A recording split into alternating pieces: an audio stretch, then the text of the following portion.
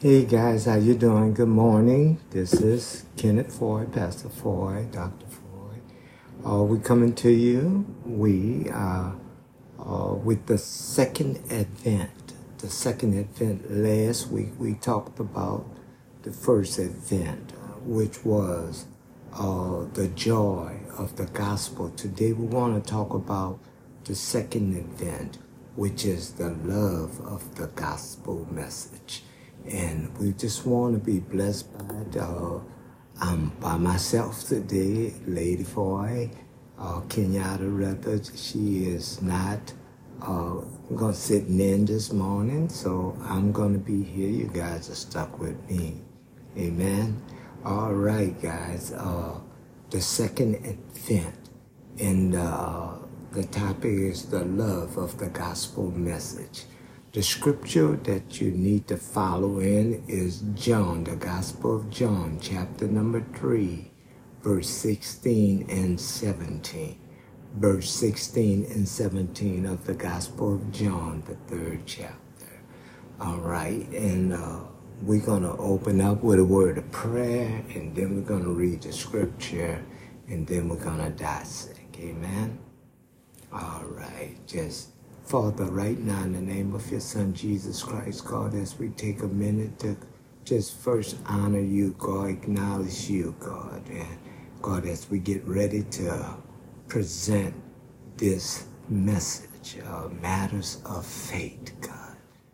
God, that we understand the love of the gospel as you meant it to be, and not as we think it ought to be.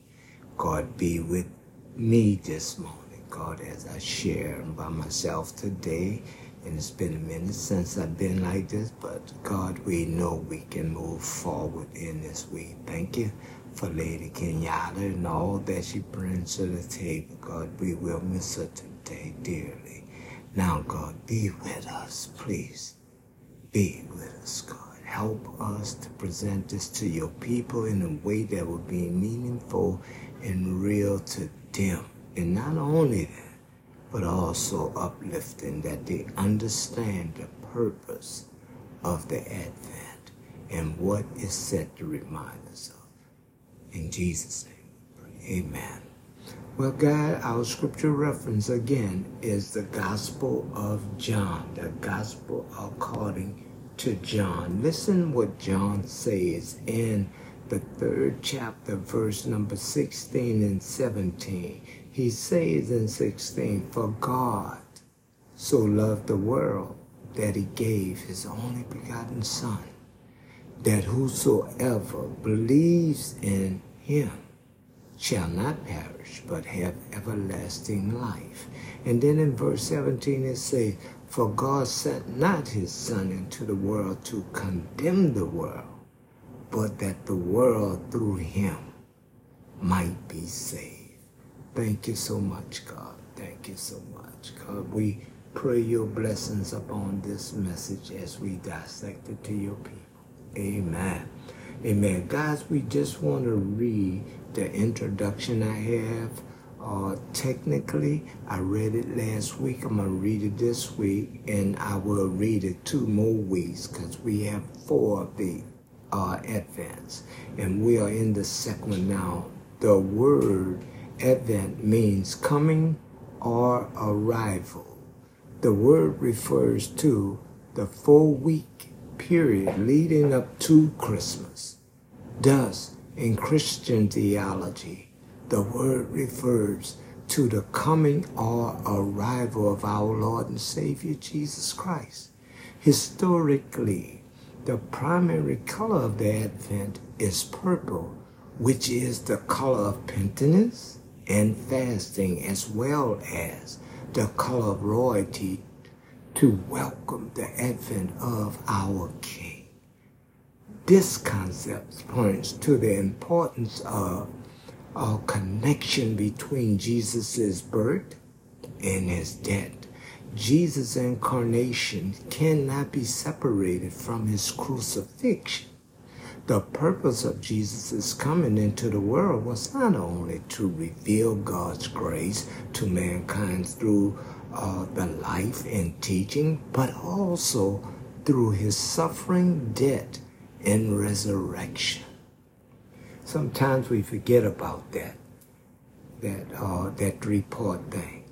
The Advent is broken into 4 weeks, with each week representing a distinct focus or thought. Hope was the one we talked about last Sunday. This Sunday, we're talking about love.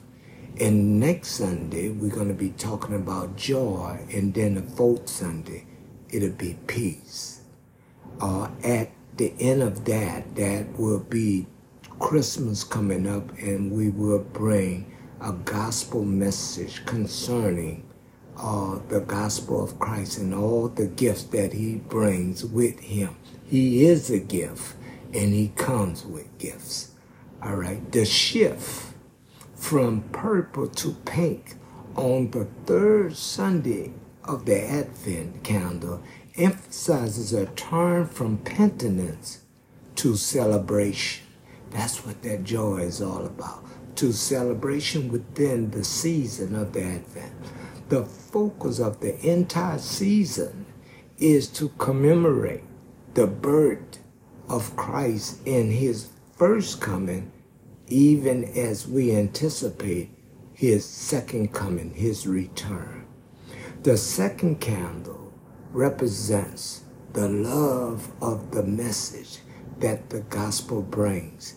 In the dispensation before the coming of Christ, the prophets look forward to his coming with love. Now, because of the atoning work of Christ, we have love for the salvation from sin and death as we look forward to Jesus' return. All right, let's just get back to the scriptures.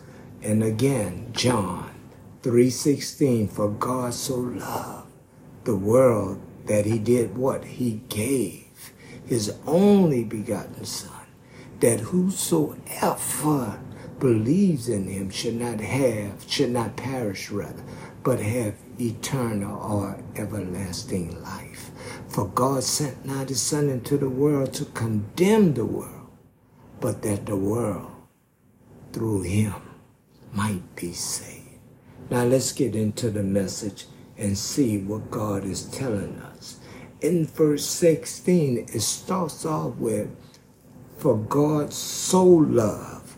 I like that word so. I heard that word many years with the younger generation, and as I was coming up and being raised, and mostly all the girls, they would say, oh, he's so cute, or he's so fine. It's the emphasize. So was a word that emphasized. Well, I want you to know it's still the same. For God so loved. This is an adjective that describes width, breadth, depth, and height. In other words, there is no limit to the love of God. God so loved till he did something radical. He did something different. He sent his only begotten Son to die for people that possibly wasn't even worth dying for. But yet he saw something special in mankind, and he wanted to provide a way that they can not only live with him, but live with him throughout eternity. He said that we should not, the believers should not perish, but have everlasting life. When he said God so loved, the word love is defined as an expression of affection for, fondness, or want, devotion, or passion to. God, I believe it with all my heart that God not only loved us, but he loved us passionately. The passion was the thing that drove him to come and die for mankind. It was because of the depth of his love for mankind, that what he created from the very dust of the earth, God found to be a treasure. And so, doing so, he came to do something to help the treasure stay intact, to help the treasure measure up to his worthiness or his true abundance of love and gifted and grace. He said he sent not his son into the world to condemn the world. That word condemn means to criticize. God is not criticizing mankind, nor does he denounce mankind or accuse mankind. In fact, he finds no fault in mankind because of his love. He knew we are sinners, but he also knew before he created that he would have to do something in preparation for the ultimate salvation of the human race. Now, don't get me wrong. Everybody is not going to be saved. Well, who's going to be saved? I'm glad you asked. Only those that have put their faith in him and willing and dare to trust this Jesus Christ that came to do something for mankind that we could not do for ourselves. I got a note here. Listen to what it says. God's love does not only come with purpose, but it also comes with intentionality. How many of you know that God was very intentional when it came down to sending his son to come down to earth and walk upon this earth for over 30 years and live with mankind and rub elbow with mankind, even as he prepared to die for mankind? Think about it. For God so loved. What kind of love that God can have? What kind of infinity that God can have for a man that was made from the very dust of the earth? Something we don't want on our clothes. We don't want it in our houses.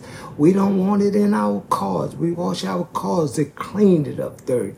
And we was created from the dust of the earth. And yet God so loved. It's kind of baffling that an almighty God who sits high and look low, who need no help in nothing because he's the all-sufficient one. But yet, he created a man in his image after his likeness. And now he dies for that man so that the man can live. My God. Commentary. This is probably the most famous verse in the Bible. So many of us can quote this scripture. It conveys in only a few words what Christians truly believe. For instance, it tells us the primary reason why God sent his son to die on our behalf. There are several reasons why God did this. He did it because he is a fair integrity, a God with integrity that had bona fide, genuine love for us. If people do wrong things, they deserve to be punished. So Jesus suffered that punishment in our place. Let that resonate in your head. He died so we might live and live a healthy life before God, walking circumspectly before God as sons and daughters of God.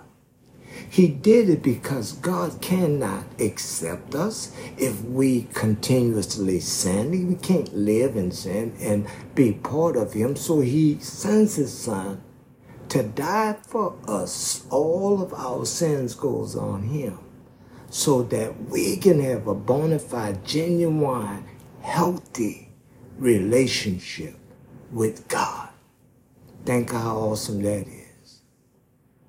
But Jesus, who never sinned, he took our place and died on our behalf. When we believe this, we receive Jesus Christ's righteousness as our very own. So when God looks at us, he actually sees Jesus' righteousness instead of our sins.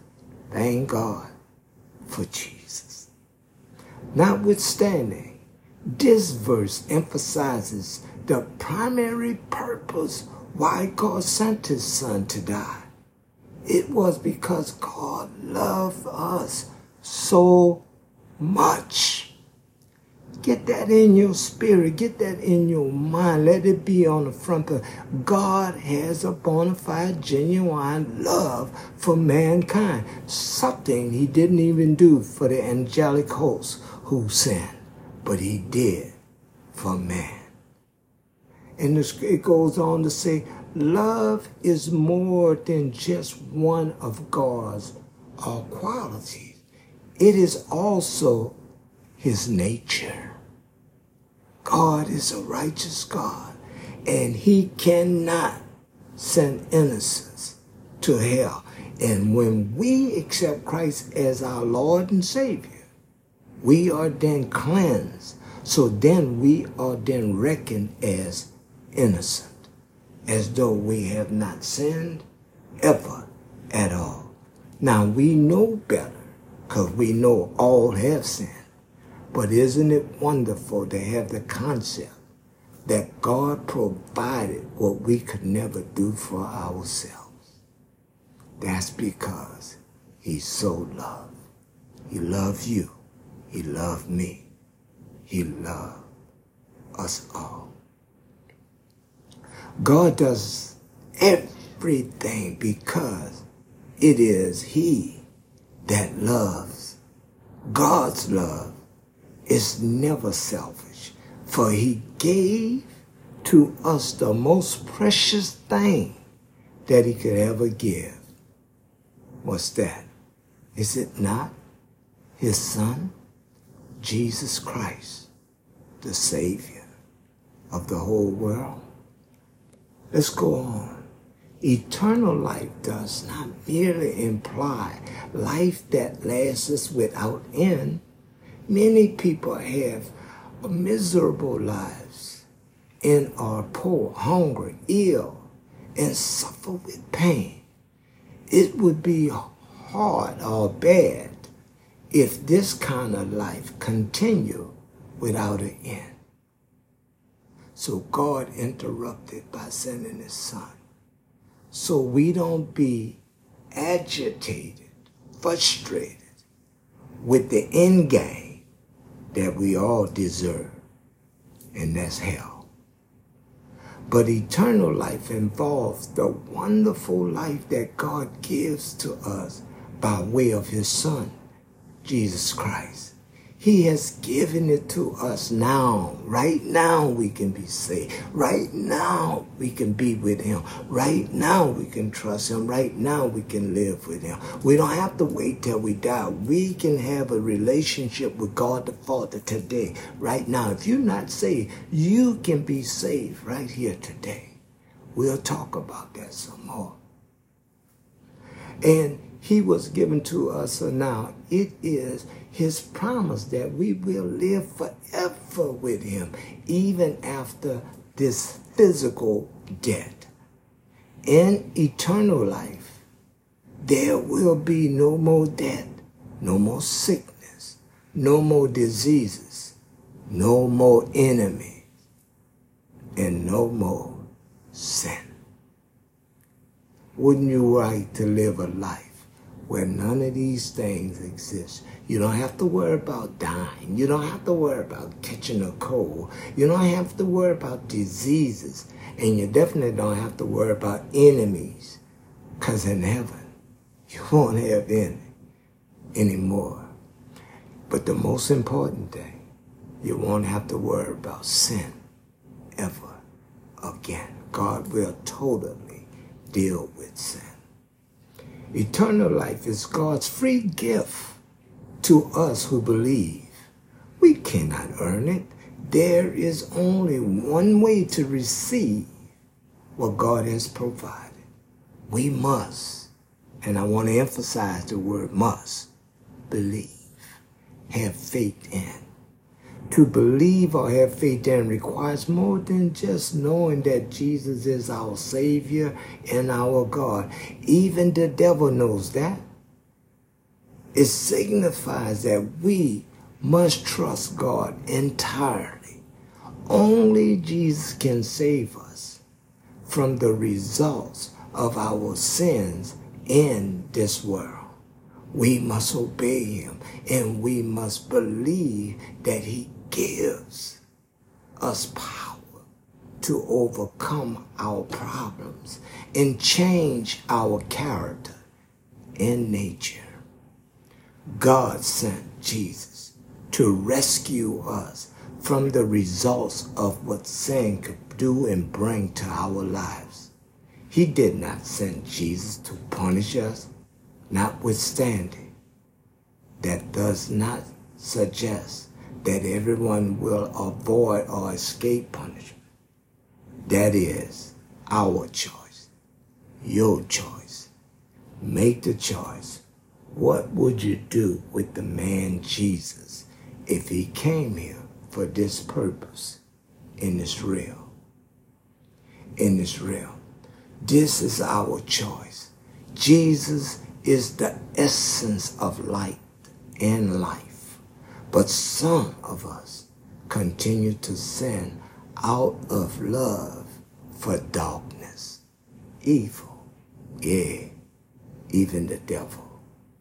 However, other people become Christians because they choose Jesus, which means they choose change. They do not desire to hide their sin anymore, but instead, they make a conscious choice to obey God and yield to his word and his will. That's all God requires. If you can have faith, you could be saved. And all of it he does because he so loved mankind. My God. I want us to take a minute and share 3 things that God's love does for the believer. I need you to take a pen, write it down, make it plain, understand that 3 of these things I find is appropriate in Scripture. Number 1, God loves reveals. His love reveals. It shows things. In other words, reveals mean to expose, uncover, to show or unmask and display. God wants us to have the absolute confidence in the work, the finished work that he provided through his Son, Jesus Christ.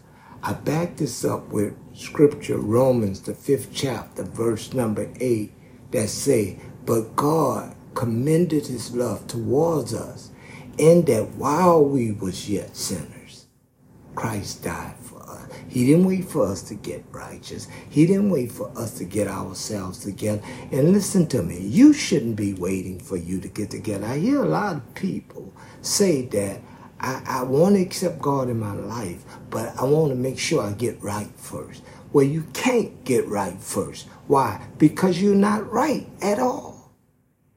All have sinned and fallen short of the glory of God. So God reveals to us that we can have eternal life with him if we connect with him. If he commended his love towards us so much while we were sinners, why wouldn't you love yourself enough to make the right choice? Come on, is that not insane for somebody to set you a rainbow with a pot of gold on the other side and you refuse to walk over that rainbow to get to that pot of gold, even though it's in your proximity and you can have it freely, authentically? Because God loves, reveals how much he cares for us. He commended his love towards us that while we were yet sinners, he died. He didn't wait till we try to get righteous. That scripture also says, scarcely will a man die for a righteous man, less known a sinner. Who would die for somebody that's done so much wrong? But yet this Jesus reveals the true nature and purpose of his love. He came with the intent to die.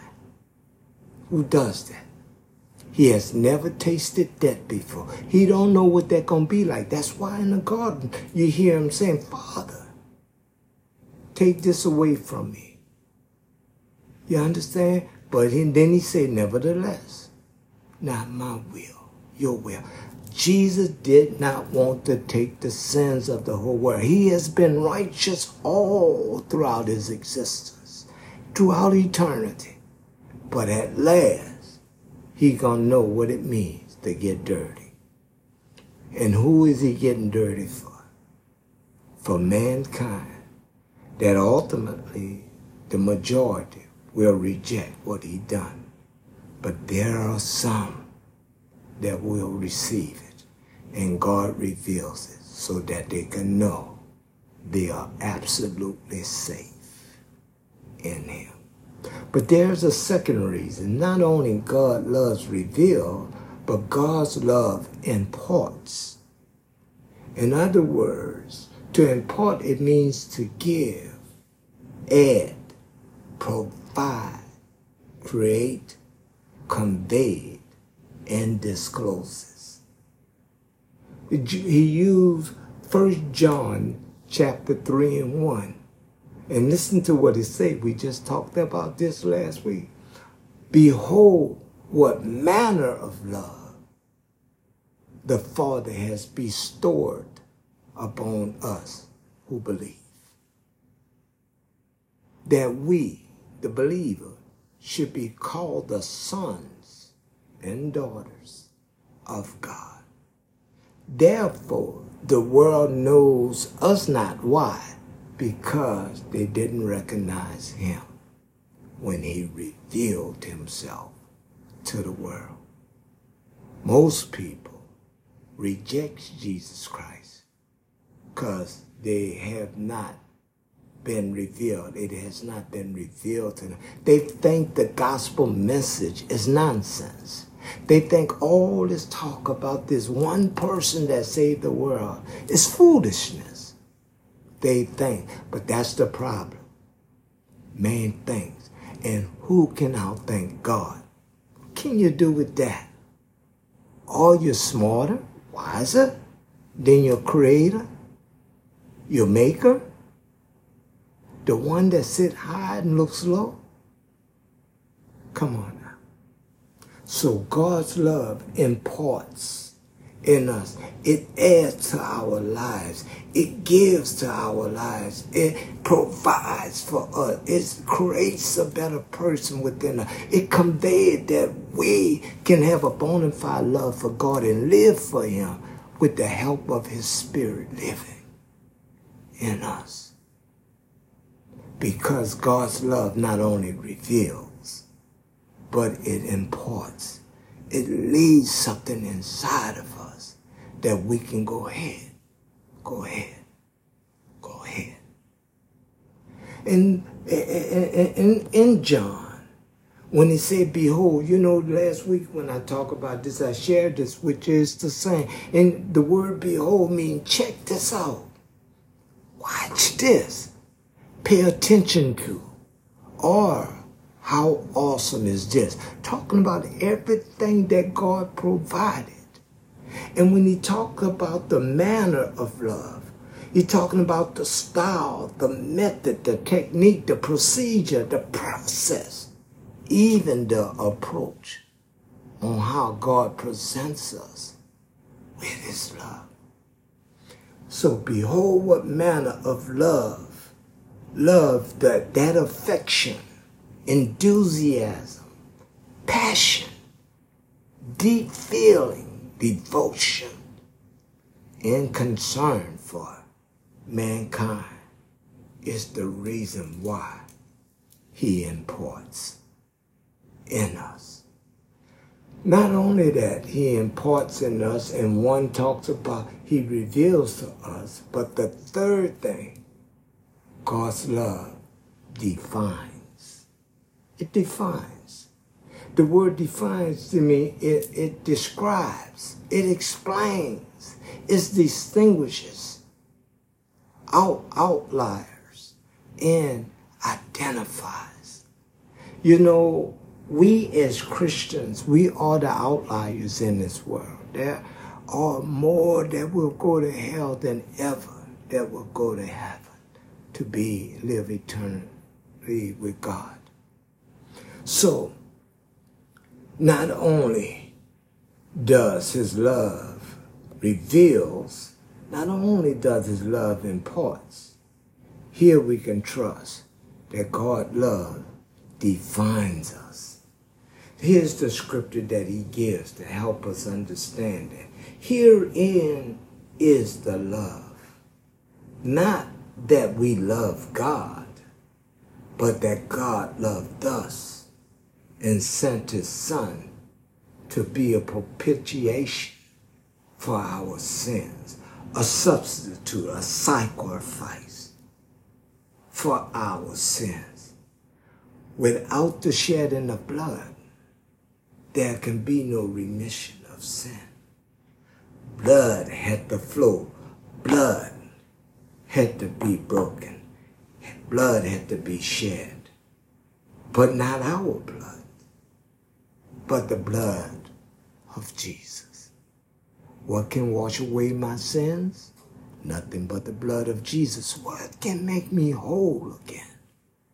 Nothing but the blood of Jesus. Oh, how precious is that flow. How that protects me, that keeps me, and provides for me. His love defines, God's love defines who we are. I'm a child of God. I actually can get on my knees praying while sitting on the lap of my Father all the time, making my request known unto him. Herein is love. Not that we love God, for all have sinned and fallen short of his glory, but that God has loved us. And why? That word propitiation, it means to appease, to settle. See, sin has a burden on it. It has something that it has to be paid for. You can't sin and everybody go away sinless. It won't happen like that. There is something that has to take place for your sins to be covered up or forgiven. And it's covered up by the blood of our Lord and Savior Jesus Christ. So the word propitiation, it talks about to appease what the devil demands, and that's death. So instead of us dying, God sent Jesus so he can die in our stead. Not only to appease, but to settle. God had to settle that thing. You see, without the blood, there's no shedding of blood, where there is no forgiveness of sin. In other words, God had to send, but the devil requires that all the sins in the world, well, really death requires that matter be settled. And not only propitiation means to appease or to settle, it also means to calm us. How many of us know when we're in Christ, we can live more calmly? And it's not because of us, but it's because of the assurance that he provides for us. It's because of the protection that he warrants us. It's because God's love can't be penetrated or redirected. Not only appease, settle, calm, but it resolves. God's love for us resolve the issue of the punishment of death because we all have sinned. It resolves a particular demand. That demand is that sin demands that something die. Sin's demand that something die. And we all owe sin. And so we all are subject to die unless we yield to what God, through his Son Christ, has provided. So not only does it demand, but it mandates that in the end, something has to die. But if Jesus Christ died for us, then all of us, we live because of him. Come on now. Don't you think we owe him something?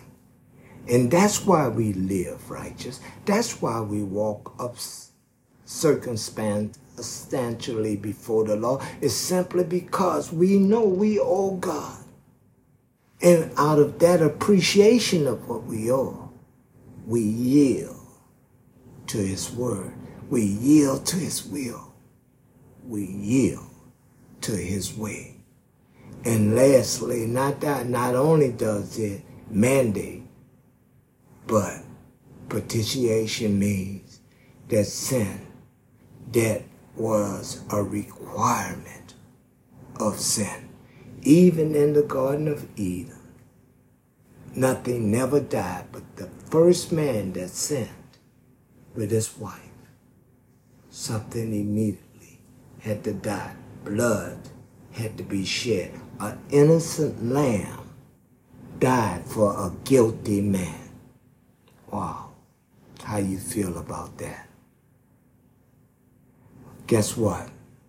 That was a true lamb in the Old Testament, just as the Lamb of God came in the New. And we call that lamb, the Lamb of God, Jesus Christ himself. Guys, the last thing I have you keep on the forefront of your mind in the second event is God so loved. He loved. Will you not accept that love? Will you not yield to that love? Will you not give in to that love? Will you not preserve that love? Embellish in that love. Knowing with all confidence that you have protection. You know, we buy cars sometimes and we get that extra protection for stuff that we know possibly can go wrong. But with mankind, God knew things would go wrong. So before he even created, he had already made a plan that would accommodate us, that would keep us safe, because he knew that we would be a troubled people yielding to sin. Had it not been for God who so loved, we would still be people most miserable. 3 things I want you to remember. God loves reveals. God loves imparts. And finally, his love is defined. Here I am. As Isaiah said, I can actually tell God, send me. I am a servant of the Most High God. And if you believe in Jesus Christ and trusted in him and put your faith in him, you are a servant of the Most High God also. And if someone died for you, in your stead, should not you live for him? This is why we sanctify ourselves, so that we can be better people and serve at a better level of service. Bow your heads with me. Father, right now, I thank you for what you've done in and through the life of your Son, Jesus Christ. God, that he will come and reveal his love, impart his love, yeah, and even define it, that we can understand it better and receive it and know with absolute that nothing can touch us now because of that precious blood that was shed. For without the shedding of blood, there could be no remission of sin. The only thing that you have provided to reach us and deliver us from our sinful nature is the blood, because of the love of you and your Son for us. For you so loved mankind that you gave your only begotten Son to die for us. Now, Father, thank you. God, when we think of that message, when we think of that scripture, we smile, because we know with absolute that your word is solid. Yeah, solid as a rock. Jesus is our rock. Thank you, Father, for your love that none of us deserve, but yet, because we believe, you have presented us with such a love. We love you. We thank you. We praise you. May we go on operating inside that soul love. May it become real to us. God, that we understand it and embrace it, knowing in the end game we are safe in your arms. In Jesus' name we pray. Let the church say, amen, amen, and amen. God bless you. Amen.